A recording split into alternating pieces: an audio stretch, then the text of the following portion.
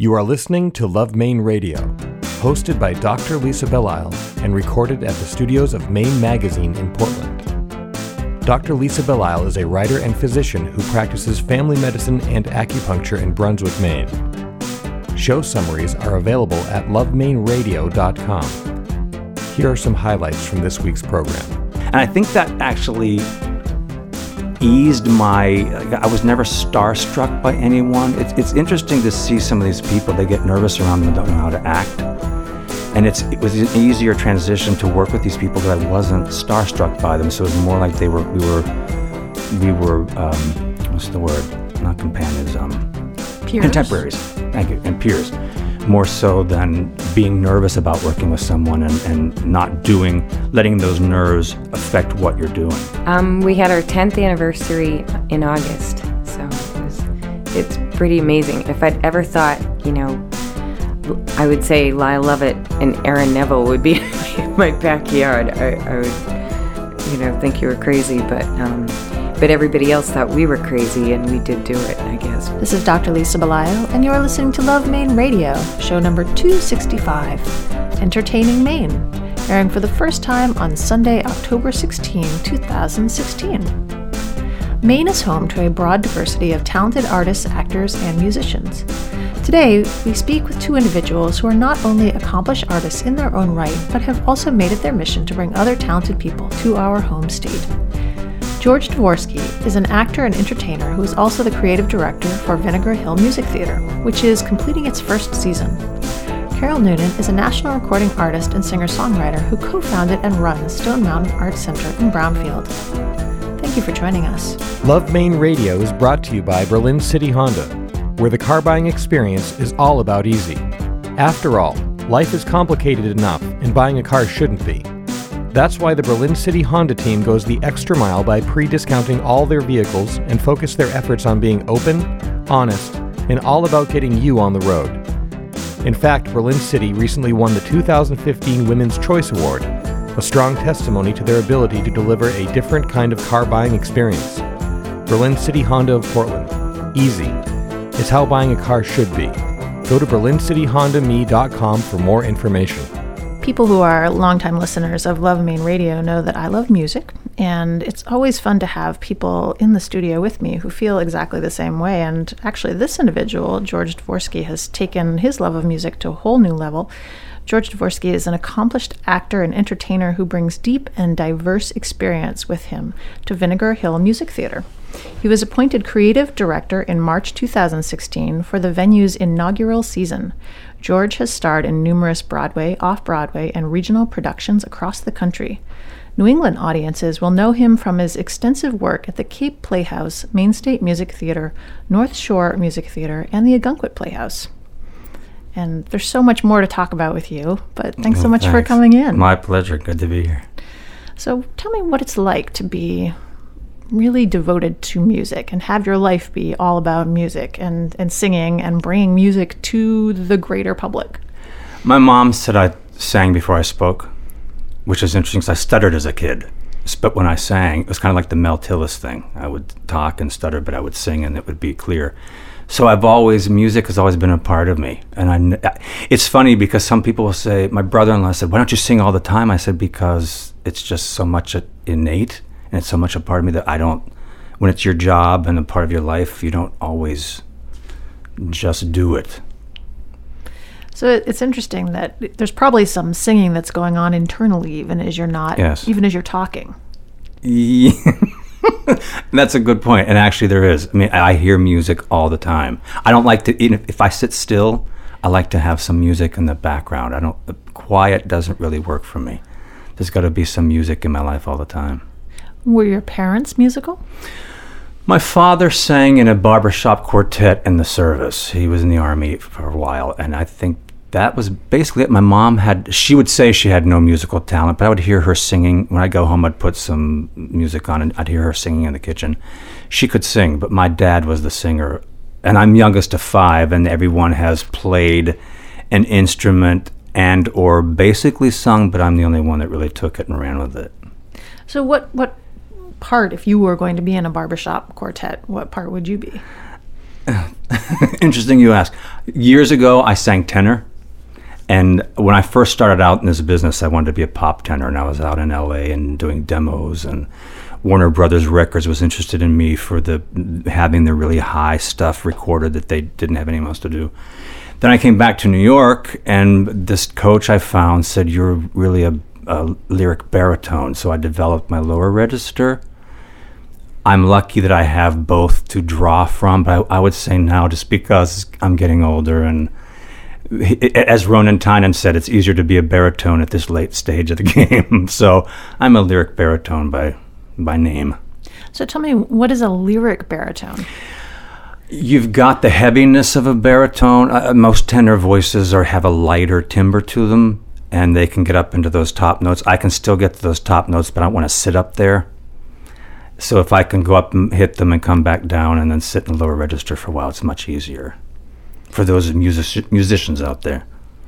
Well, I think it's an interesting conversation to have, because I know there's enough people with enough musical background that many people will understand soprano, alto, baritone. I don't know, tenor is sort of above baritone, is that right? Yeah. Baritone and then bass. Yeah, you'll go bass, baritone, tenor for the three, and then a countertenor, which is kind of like a mezzo for a woman. The countertenors are so high, you sometimes confuse them with a lower mezzo voice for a woman. So but it's interesting what those of us who know a little bit about music, what we understand as the divisions, but you're saying that there's an even greater breakdown. Yes. Yeah, it's funny to watch the singing competition shows, and you'll hear some of the quote-unquote stars talking about a woman singing in falsetto. A woman doesn't sing in falsetto. Men have a falsetto. Women have a head voice, and that's their natural voice. A falsetto means a false or a fake vibration of the chords, and that's what men, if you go up here, that's falsetto for a guy, but a woman, that would be her head voice. So it's technical, but sometimes watching The Voice in American Idol, I go, that's not what it really is. How has it been for you to work with the Vinegar Hill Music Theater in a really different capacity? You've been a performer for such a long time. Yes, in musical theater. And a lot of people have called. When this was announced I was doing it, a lot of friends of mine from New York and around the area actually sent me scripts for their musicals or their plays. And I said, even though it's said it's a music theater, it's actually a concert venue. Growing up with so much music and being a child of the 70s, my listening is very eclectic. Growing up, I was I'm an Olivia Newton-John stalker. So I truly, when I finally met her, I was so excited. I've listened to her from the day she sang her first note until now, and she's actually recording things now that people don't even know about. But just the diversity of my family and what we listened to, with 5 of us being so different, and my parents had. I mean, we grew up listening to movie soundtracks, not cast albums. So it was interesting for me when I moved to New York and met some of the legendary stars. I didn't know who they were so much because I knew, like for instance, John Raitt. I worked with John Raitt at Gunkwit Playhouse. He was original Billy Bigelow in Carousel. I was used to listening to Gordon MacRae. So meeting Gordon MacRae and Shirley Jones, those were the people that I listened to and tried to emulate, whereas John was just a friend of mine, and I knew he's a Broadway star, but he was just a good friend. So that's how, and I think that actually eased I was never starstruck by anyone. It's interesting to see some of these people, they get nervous around them and don't know how to act, and it was an easier transition to work with these people because I wasn't starstruck by them. So it was more like we were what's the word, not companions, peers? Contemporaries, thank you, and peers, more so than being nervous about working with someone and not letting those nerves affect what you're doing. It was an easier transition for me. However, when I did work with Gordon MacRae, I'll never forget this, we did Paint Your Wagon in Sacramento Music Circus, and I sat on stage, I was Jake Whippany, and he sang Mariah, and I thought, here's this kid from Irwin, Pennsylvania, sitting on stage with Gordon MacRae 5 feet away from me, singing this glorious song. I thought, I'm a lucky guy who gets to realize those kind of dreams in their lifetime. You're talking about something that I think for many people can be very almost transcendent. Mm-hmm. to hear the right music, and by right I just mean sort of the resonant music from the person who seems to be able to bring it to life most effectively. And it's something that we share with others really effectively.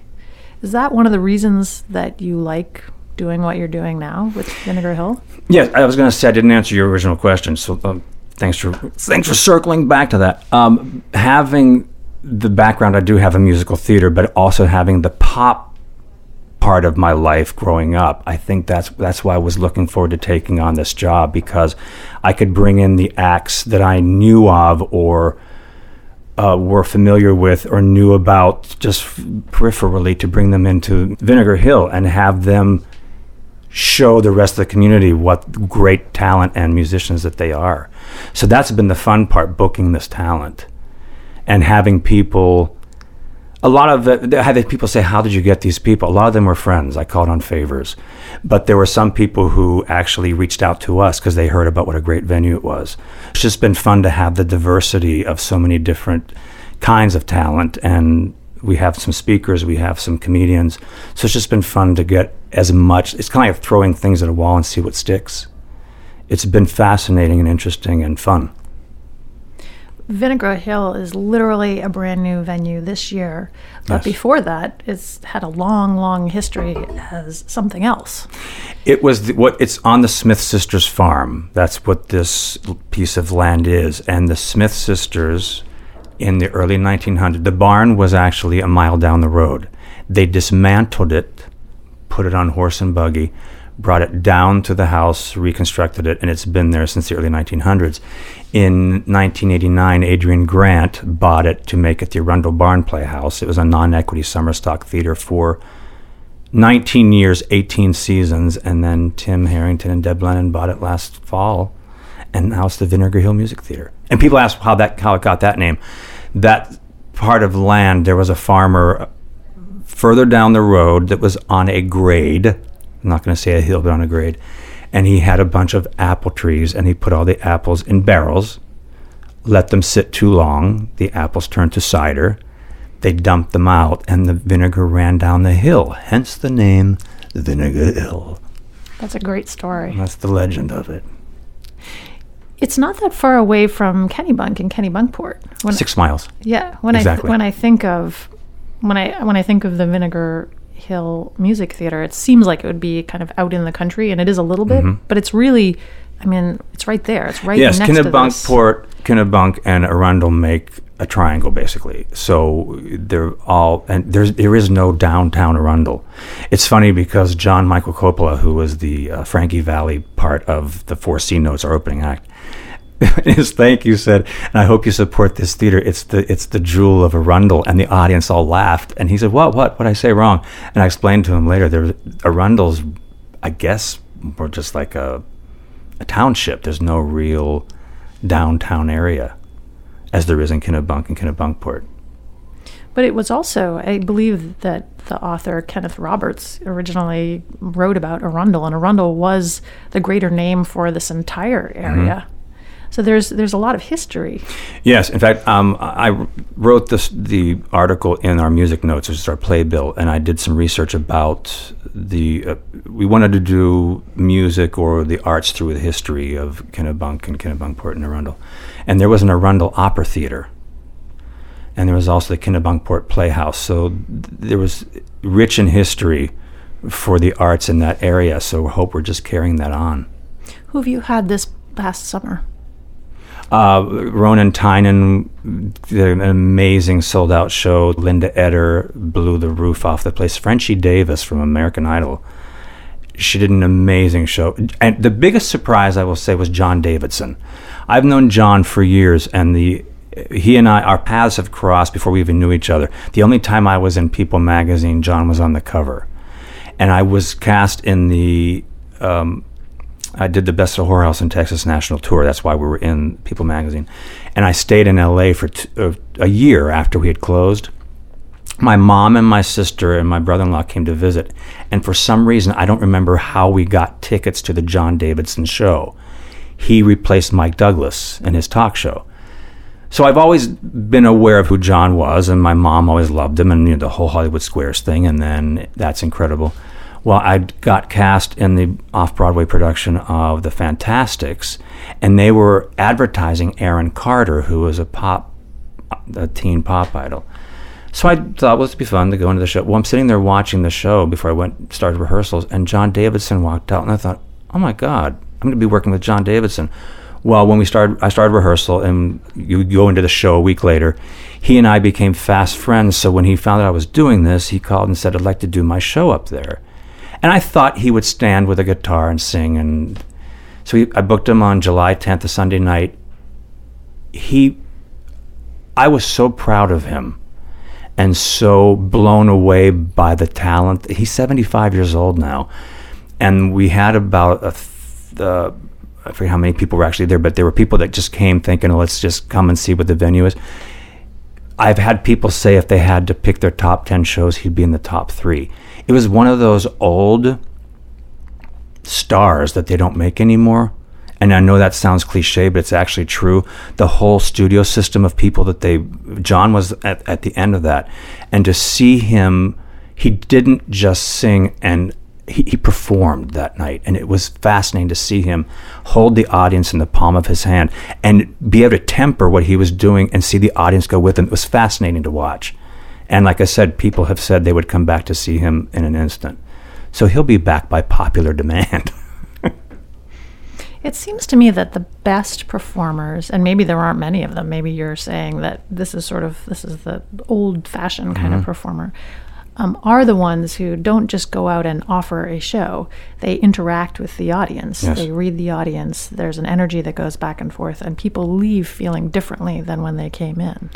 Yes, I did a show off-Broadway in 2000 called Pete and Keeley, and it was we were a fictional couple, but it was kind of like a Steve and Edie type duo, and Pete and Keeley were bigger than Frank and Judy and Steve and Edie, and then we got divorced because our lives did not gel like we thought. We had separate careers that tanked, so we were brought back together for one night on NBC, sponsored by Swell Shampoo, for the Pete and Keeley reunion special. That was the show. So it was kind of like Kiss Me Kate in the way that you saw us on stage and off stage. So during commercial breaks, we'd have fights. And I'd say, 3, 2, 1, hi, we're back, and this is my... So they thought to boost business, to bring in 3 old stars and ask them to do their acts from 1968. The last one was Charo. I was excited to meet Charo only because of who Charo was and growing up watching Charo. It was fascinating to watch her temper her act from 1968 to a matinee audience. She actually slowed some things because it's an older audience, and you could see her temper what she needed to do. Got the same reaction for each show, for an older, more hip audience or an older matinee audience. To watch her temper the same exact show, but get the same reaction from different audiences, it was fascinating. And that's what John did. Just to see him perform, and if he felt it was slipping, he would just bring them right back up. And because those people were so well-rounded, they were trained in a way that schools are not training kids today. It's fascinating to watch kids coming into the business and see that they're not getting what the old stars did. That's a whole other can of worms. I think it's actually it's something that I think about a lot, because I believe that there's this performance aspect of what's going on now. I think it's great that we have YouTube and we have ways that we can push ourselves out into the world. But when we are, instead of just pushing ourselves out there and saying, look at me, here I am, here's my selfie, if we're able to actually have a back and forth with people, then that really it raises the conversation to a different level. Right. And I think that that's the piece that if we could really get to that would make everything richer for all involved. And also, I think because of social media where it is now, the show Glee, which I was a huge fan of, but I think everyone thought they could be stars. The studio system wasn't that way. You worked your way up, and you had to start from the bottom and pay your dues to get to where those people ended up. And I think that's been inverted in some ways. People want to just be a star instead of doing the work. It's funny because people have said to me, what was your goal? I said, I wanted to be in my 40s and 50s and be respected and work all the time. Well, I reached that and thought, no, I should have gone a higher aspiration. But it's about the work and making the work speak for itself and not just being a star. That there are a lot of people get confused by that. I mean, I went to Carnegie Mellon in Pittsburgh, and back in 1904, there were really 5 schools that would kick people into the business. It was NYU, Juilliard, Carnegie Mellon, Cincinnati Conservatory of Music was coming up, and Northwestern. Well, now, there were 5 schools. There were only 10 in my class. Only 4 people graduated. So they would weed you out. It's fascinating now that every college has an arts program that they say is so great, and they're kicking all these kids. So now what used to be maybe 20 people coming into the business every May when they graduated, there's now a couple of thousand, over probably tens of thousands, because every school has these arts programs that think, and they can just come in and so the jobs are not there for everyone coming into the business now, and that's why it's gotten so tough. And a lot of the kids don't have the training that is really needed to make it. But the business is so strange too. They can get a break, have a hit show, and then they don't work for the next 20 years. So it's such a fickle, bizarre business. You have to have it in your blood, unfortunately. And people say to me, what do you tell kids? I say, if you have an option, take it. If you want to go into the show business, but you also want to be a doctor, be the doctor, because it has to be everything in your system to want to do this. If you have any doubt, don't do it. I love what you're saying, because it actually jives with something that I feel very deeply, and that is that anything that one wants to do, there is something that happens over time. Maybe it's the Malcolm Gladwell 10,000 hours. Mm-hmm. There's something that happens when you sit within whatever it is you're doing, whether you're a singer, whether you're a classical pianist, whether you're a writer, whether you're a doctor. Really, there's something that comes about by kind of, I don't want to say struggling with, sometimes it's struggling with, but working with whatever it is. And you're right, yeah, on one hand, you could be the person who gets a break, but then even if you are the person who gets a break, haven't you maybe missed out on that opportunity to work with whatever it is that you love? And that's another thing I would say to someone. If you have a job, I think it was John Gielgud said, never turn a job down. Only turn a job down if there's a conflict. But if there's nothing going on and it truly is, there's no small roles, there's only small actors, because you never know where doing a small role in something will lead to the next. Networking is huge in this business, and that's because I did work regionally and traveled the country and traveled the world actually doing concerts. Just having your name out there and getting people to know that they can call on you. A friend of mine had done a chorus line for 5 years and then Cats for 7, and when his body was breaking down, said, I've got to leave the business. He said, I just did on Broadway for 7 years, now what do I do? And it was interesting to think he didn't have the contacts that I had made traveling so much. And I could call people and say, is something that I could do in your show? So networking is huge in this business. And I think the more that you do and the more that you learn, whether it be small or large, it really just builds in the momentum of your path. What is it about Maine, do you think, that makes us want to come here in the summer and engage in, whether it's being in the orchestra up at Bowdoin College or doing summer stock, or I know that there are ballet camps around the state, or even just being an artist. Well, not just being an artist, but being an artist. It's funny. The arts community is huge up here, and I was pleased and surprised to see that. My first experience up here was with the Ogunquit Playhouse in 1987, and to see how they have changed that theater, because it was truly a 2-week summer stock theater when I started working there, and now it's a viable, great regional theater. And then working up at Maine State with Bowdoin College and seeing I think the summer aspect of coming to a great place and the vibe up here is it's palpable of all the arts, and I think that's what attracts people. Does that make sense? Yeah. Yeah, it does. I mean, I think about some of the, I don't know, most meaningful times I ever had in the summer were actually at the Maine State Music Theater, for example, because that's where I happened to live, was Yarmouth. So we would go up there and we would watch a summer show. And I can even feel it as I'm talking to you now, feel what that was like to be there in the summer in that theater watching the actors up It's on a great the energy, stage. and people are thrilled to be here. And as simple as it does sound, to get out of New York City in the summer is a blessing. So to have this kind of, these venues where you can come to a beautiful place, first of all, and do quality work, like I said, that the vibe is palpable. It's just, I've never seen anything I thought, that wasn't very good. It always, because you want to do it and you want to be here, it makes the show that much stronger. Do you have anything exciting coming up for 2017? Are you already working on that schedule?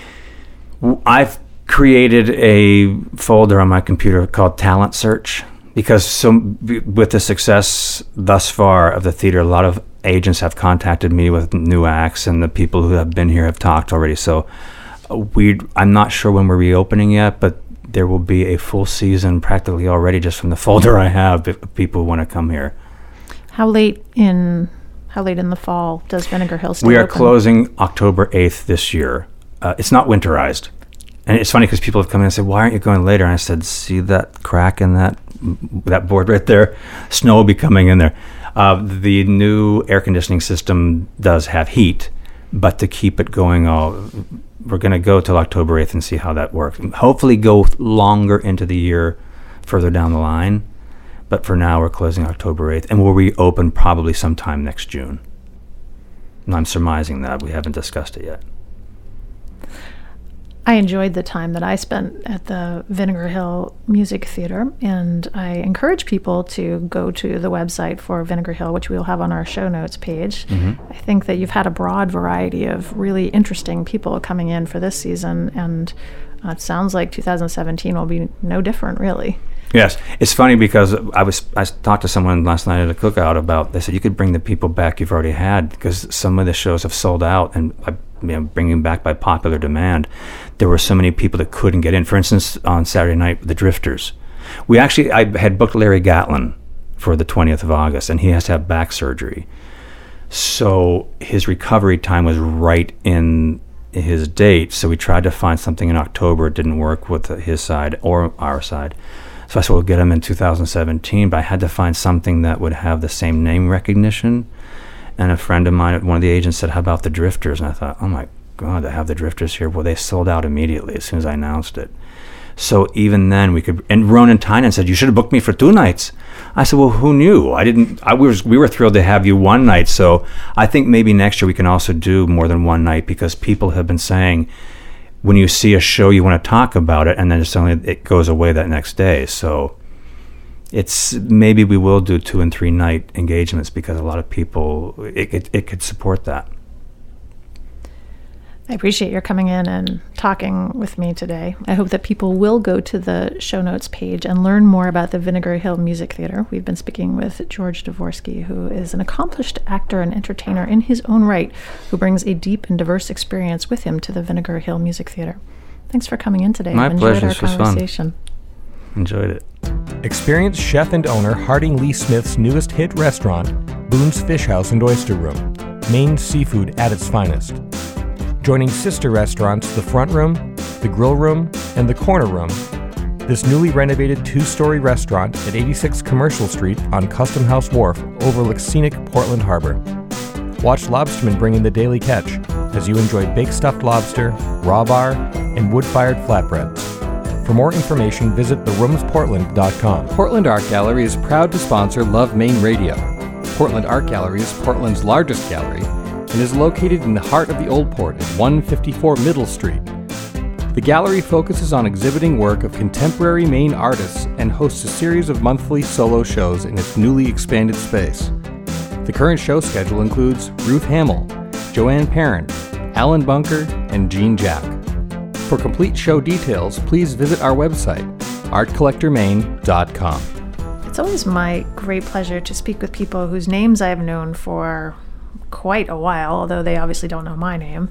In this case, this is Carol Noonan, who is an American folk singer and songwriter who, along with her husband, Jeff Flagg, a commercial fishing net builder, runs the Stone Mountain Arts Center, which is a music hall behind their house in Brownfield, Maine. Thanks for coming in. Thank you for having me. And I first heard about you because you are the lead singer and songwriter for the band Knots and Crosses. And you were a big deal. You are a big deal still, but that I remember this very vividly. I think I was a bigger deal then. I'm just bigger now. Well. But I think it was a great time. We got signed to a big record deal, and we had that kind of whirlwind thing that happens to musicians, or what they hope happens to them. So it's been an interesting path to where we are now, and but they're always short-lived, those label deals, and I'm glad I always kept it in perspective and was always looking ahead to the next thing, because you need to do that when you're a musician. Obviously, most musicians know that, but we're having a music hall now behind our house is such a funny way to kind of, I'm probably towards the end of my career. I'm almost 60, so, I'm not going out on tour, and, and, I did still just do a record, but, I feel like I'm towards the end, and I didn't want to be touring and just doing the same old thing, so I'm kind of taking everything I ever did in my life seems to be being used now in this job that I've got now, which is kind of interesting.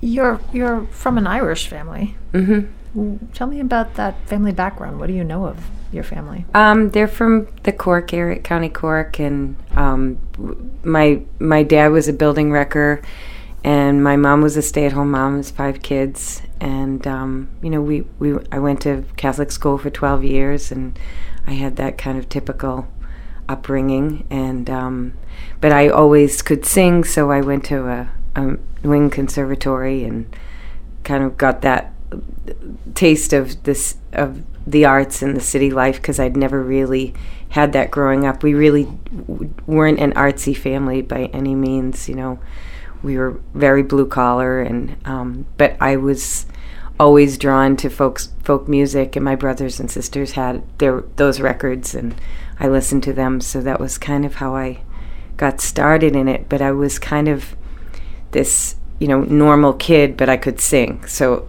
it was kind of a weird start, but I quickly decided I wanted to do music in some way. So, were your parents from County Cork? No, my mom. No, we're American Irish. You're from, no, I love when you from say Peabody. Yeah, we're from Peabody, and my grandparents came off the boat, but it was a very normal kind of Peabody lifestyle. But I came to Maine when I was 19 at Quisisana Resort, which is over in Center Level, Maine, and fell in love with the area. And I ended up working there for 10 years and staying in the area. And I just fell in love with that part of Maine. It's a really beautiful part. The lakes and the mountains. It's kind of my favorite part of Maine. And I feel like sometimes it's the forgotten part. Everything's so focused on the coast sometimes, especially the arts. So it was really important that we opened a place that was year-round, so that we would have it all the time, not just in the summertime. So that was kind of where we ended up.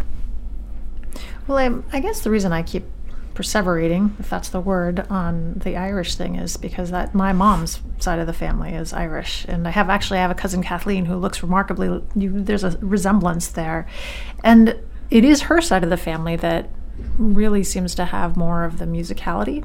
Yeah, and I know that Irish music, it has its own very different and very specific sound to it, and I wonder how much of that actually does translate into the music you yourself have performed, written. Well, I think it's definitely in it. My dad listened to Irish music constantly. That's all we heard in the house. We heard the Irish Hour every Saturday, and he had his Irish records down in the basement, and we heard that a lot. And of course, I hated it as a kid. I couldn't stand it. And he belonged to the AOH, and he was always dragging me down there to sing Danny Boy at some bean supper or corned beef dinner or whatever it was. And it, I kind of hated it then, but when I started getting into music and writing my own, all those melodies and that redundant kind of way the music flows started creeping into my own music too. And I had been listening to folk music, which has tons of that influence in it. So it was definitely a strong influence, whether I liked it or not. And the older I got, the more I embraced. You embrace what you hated when you were a kid. You wish you would remember that. You wish you would know that when you were a kid, but... Well, don't we all have to kind of reject where we came from before we can circle back around and kind of be comfortable with it? Although I don't think I'm going to go back to Peabody. So I'll embrace some of it, but not too much of it. Well, I was listening to your album before you came in, Raven Girl, and the cover art is beautiful, and the music itself it's interesting. It's haunting. There's something that's really, it's very lyrical, but there's something that's, I don't know, wistful, haunting. There's something about it that is different than many albums. Well, their music was very haunting. Richard and Mimi Farina wrote most of the songs that are on the album, and Tony Harbert did the cover. He's a local photographer that I love, and he's done most of my record covers. And I really wanted to capture that part of her, Mimi especially. I just felt like she was a haunting kind of presence, and their story is so tragic, and I just loved that. But when I was listening to it as a kid, I really never listened to lyrics. I didn't understand what it was about. I wasn't really drawn to that part of it. I was drawn to the melodies, and it definitely affected how I wrote my own music later on, and what I liked. I love dark melodies. I love minor keys, and they just had this kind of beautiful, original way of doing harmony that nobody else was doing. And it was hard to do the record and figure out where the melody was. They always sang together throughout the whole. It was never a backup part or he would come in on the chorus or anything like that.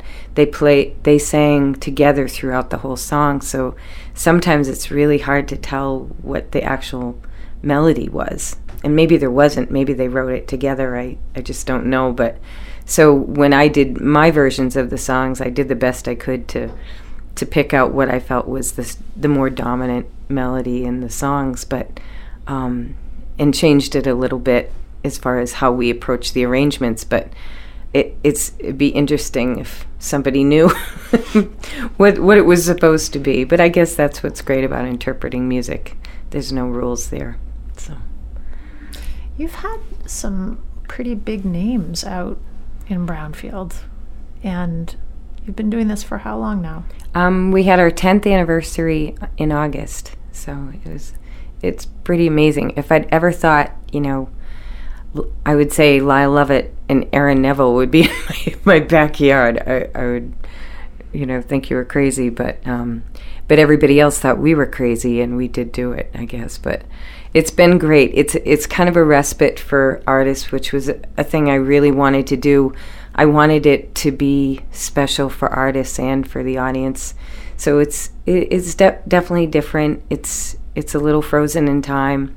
We're not on Facebook. We're not connected socially like everybody else is. We're just kind of up there in the middle of nowhere.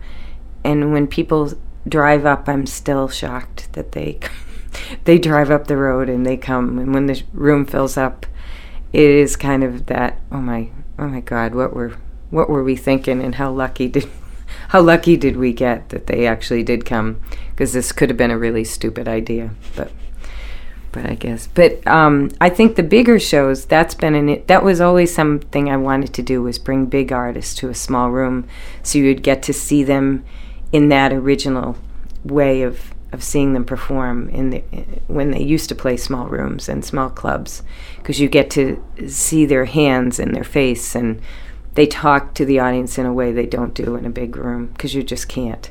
So it's a very different experience to see those kinds of artists up close, and it's been awesome. And they really love it, and they love the way we've made sure that they have what they need, and there's nothing there. So we have everything from batteries to, anything they could need, any, Rolaids, just everywhere they go, there's baskets of little pockets of things that they might have to stop at a store for, but we've got for them, and we feed them like crazy, and they come back, and that's the whole idea. It is. I've been out to Brownfield, believe it or not, many times. We used to go regularly to the Shakopee Valley. We used to go on the Saco River. Yeah. That was where we. And you're right, there isn't really a lot out there, but it was really very beautiful. I remember it, there's a lot of fields and trees, and then there are these bodies of water that just kind of spring up, and there's something very, peaceful about it. Yeah. In a way that doesn't seem frenetic like the coasts can be sometimes. Yeah. And I love the coast. It's not us versus the coast, but it has got a I think more people are living there year round. I think the economy in in those rural towns versus the coastal economy, it's different. The people that are coming to our place are also working in our hospitals and our stores, and I always say there's a carpenter for every tree in Brownfield. Everybody's a carpenter. Everybody that works there that lives there is kind of the same class too. I think financially people are closer in their in their income bracket than a lot of towns in Maine. There's not that extreme like some towns in Maine. So there's a feel there that's kind of normal, that's kind of constant. It doesn't get that changed by the seasons or the tourist seasons. So it was really important to me when I would come off the road, there would be nothing to do in the area unless we came to Portland or traveled. So I often would I used to rent this church nearby and do a Christmas concert, and I thought, I can't be so great that people are coming to see me every year for this stupid thing. They're coming because there's nothing else to do. It's Saturday night, it's near the house, and they're coming. And it just made me feel like in rural towns you have to make your own kind of world and your own entertainment. And they do in many ways. That's what the Grange Halls have always done and those kinds of places. But I did want to take it a step further. I wanted really great music to come up to our area in a special way. So I hope I've done that, and I think we have. But it's really become a tourist place too. I would say 75% of our audience is coming from outside of Maine, which is kind of amazing. Lots of Massachusetts folks coming up for the weekend to see an artist they love in this way. So I'm hoping it also helps the local economy. It's getting people in hotels and restaurants and that kind of thing. So hopefully it's a trickle-down place too. What type of feedback do you get from the artists who come out and perform with you? They really love it. They just, it's not like any place else, and they know everybody. The big artists that have come back remember people's names. They have a routine. When Bela Fleck comes, he always knows. He always says, did you make the veggie chili? Or, they remember the food, or they remember how they're taken care of. And they say it on stage, and I think they really mean it. Artists always say, hey, we love Brownfield, but there's a way that they speak about our place that's so moving. When we had our 10th anniversary, lots of them sent us little clips and little photos and just saying, we love Brownfield and we love Stone Mountain, and they're more involved with us, I think, than most venues. When Mavis Staples comes, it's like our aunt is here to visit, and every time she comes, she calls me up on stage, and I end up singing a tune with her, which if I died tomorrow, I would have already done such a great thing in my life, and that would be it. That would be like the thing you just, okay, I'm good.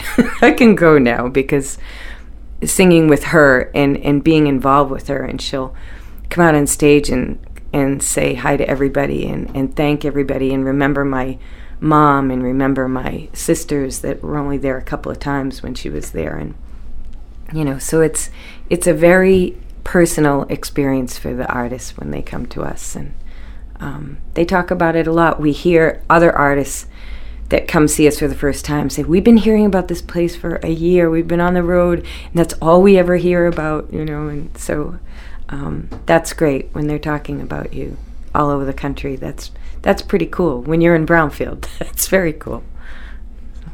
Is there something about Maine that brings the music to life?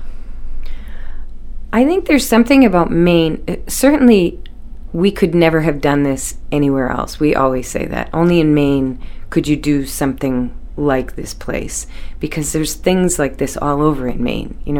Unique businesses, unique little spots that are unlikely. But I think Maine people are so up for anything, and they're independent, and if they decide they want to create something, they just do it. It doesn't matter where they are. I love that. That's my favorite thing about Maine.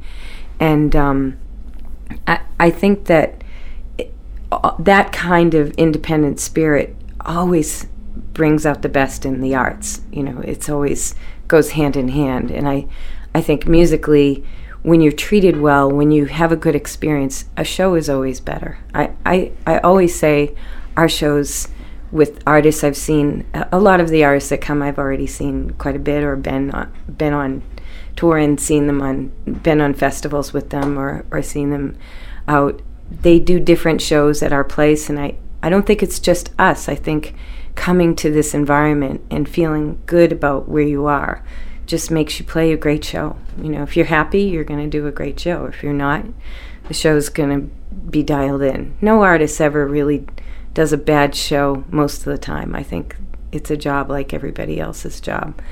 And sometimes there are good nights and bad nights, but generally, I think when they're inspired, the music shows, and they certainly do that at our place, and I bet they do it at a lot of places in Maine.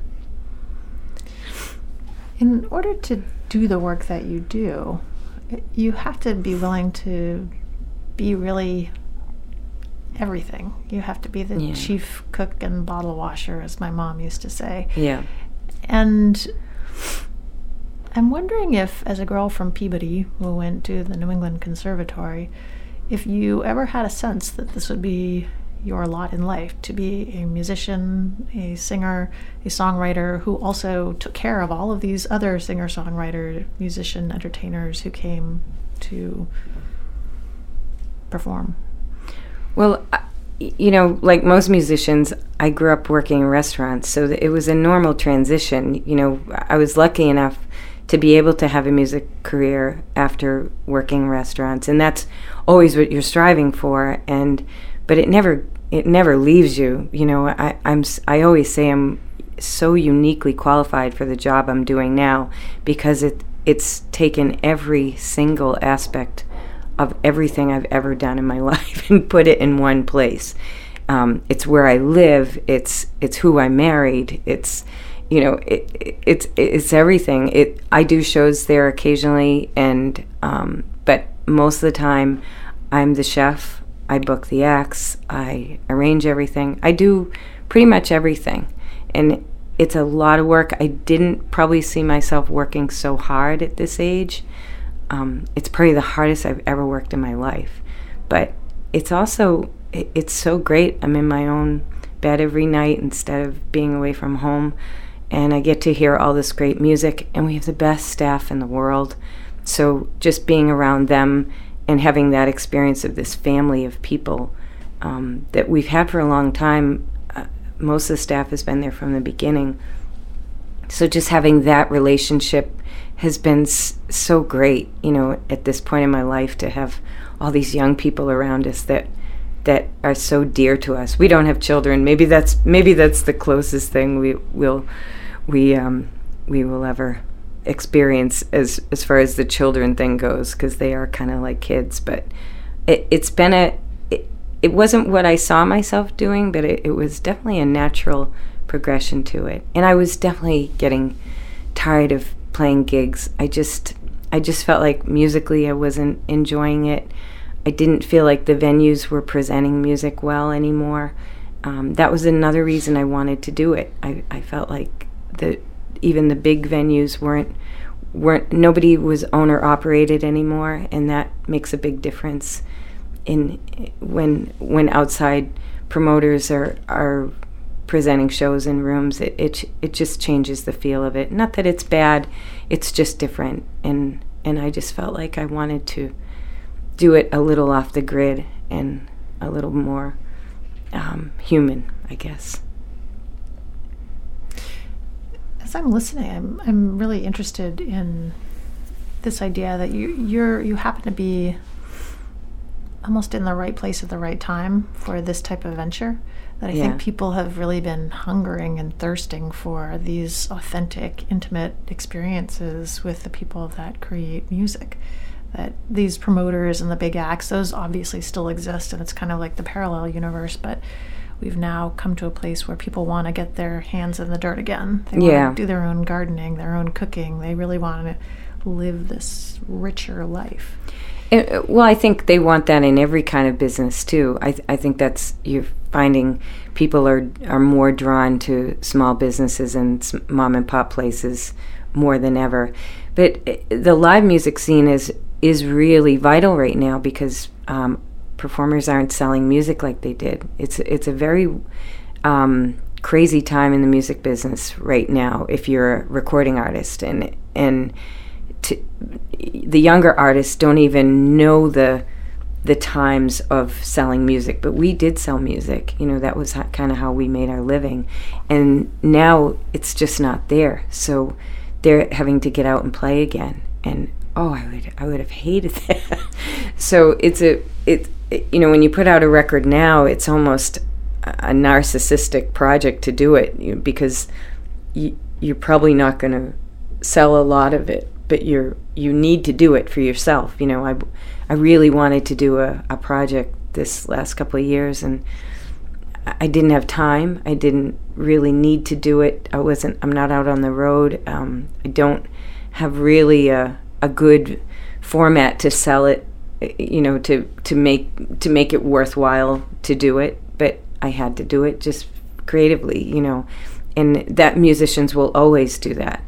But if you're really trying to make a living you've got to get back out and play live. So there's a lot of music. When we opened, there were so many venues not open yet. We opened, the State wasn't open, Raoul's, which is an old place, but they were closed. All the places in Portland that when I was coming up where there was a vital music scene were closed.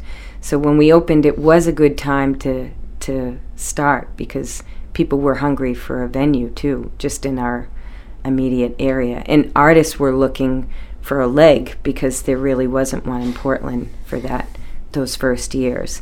And then it started happening, and then of course the recession hit, so we our timing was good and it was bad, but we got through it, and we've got a lot more competition now, because artists are performing so much. There's a lot more live music happening, but people are still coming to us for a special experience, and there's something for everybody everywhere, I guess.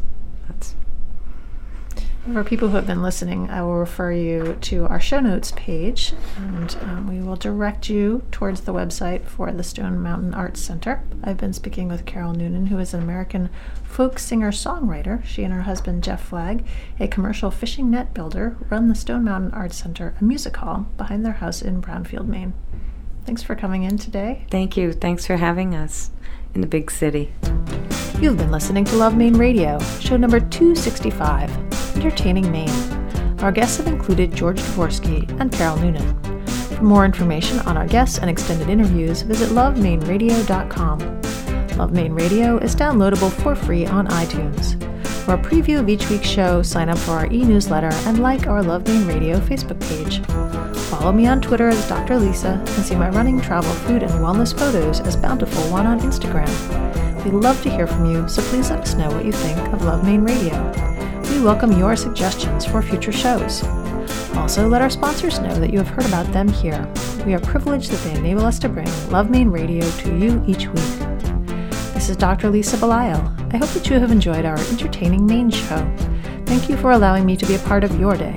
May you have a bountiful life. Love Maine Radio is made possible with the support of Berlin City Honda, The Rooms by Harding Lee Smith, Maine Magazine, Portland Art Gallery, and Art Collector Maine. Audio production and original music have been provided by Spencer Albee. Our editorial producer is Paul Koenig. Our assistant producer is Shelby Wasik. Our community development manager is Casey Lovejoy. And our executive producers are Kevin Thomas, Susan Grisanti, and Dr. Lisa Belisle. For more information on our host's production team, Maine Magazine, or any of the guests featured here today, please visit us at lovemaineradio.com.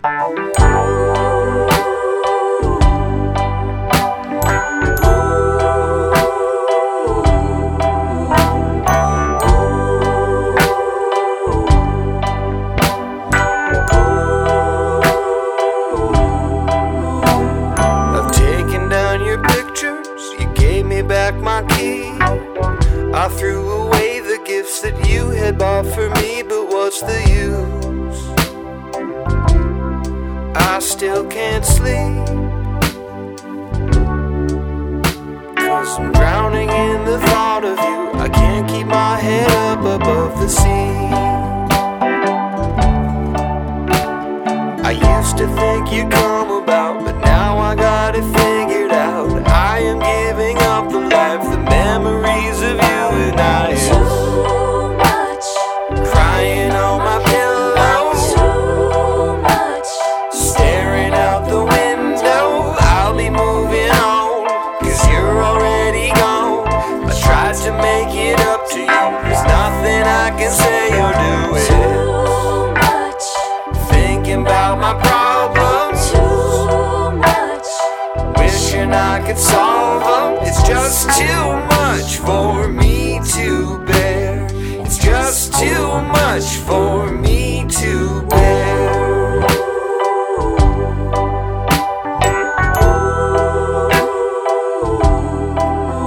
I'm keeping myself busy to take you off my mind, but late at night when I lay down, the pillows still remind me of the truth. The awful truth. I can think of anything and find a way to bring it back to you. I wonder if you think of me, but I presume you're angry if you do. Too much. Crying on my pillow. Too much.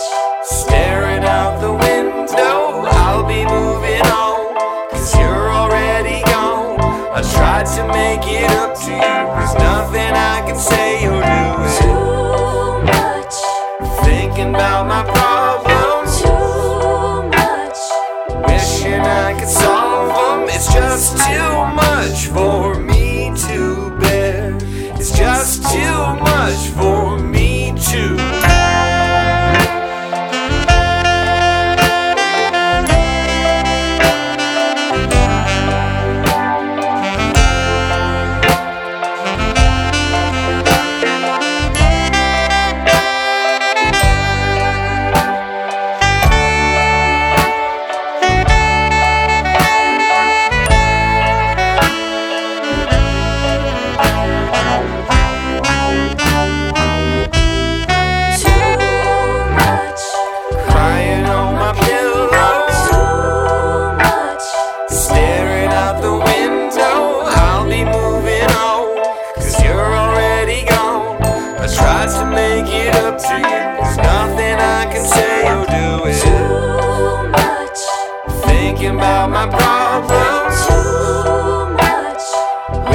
I could solve them. It's just too much.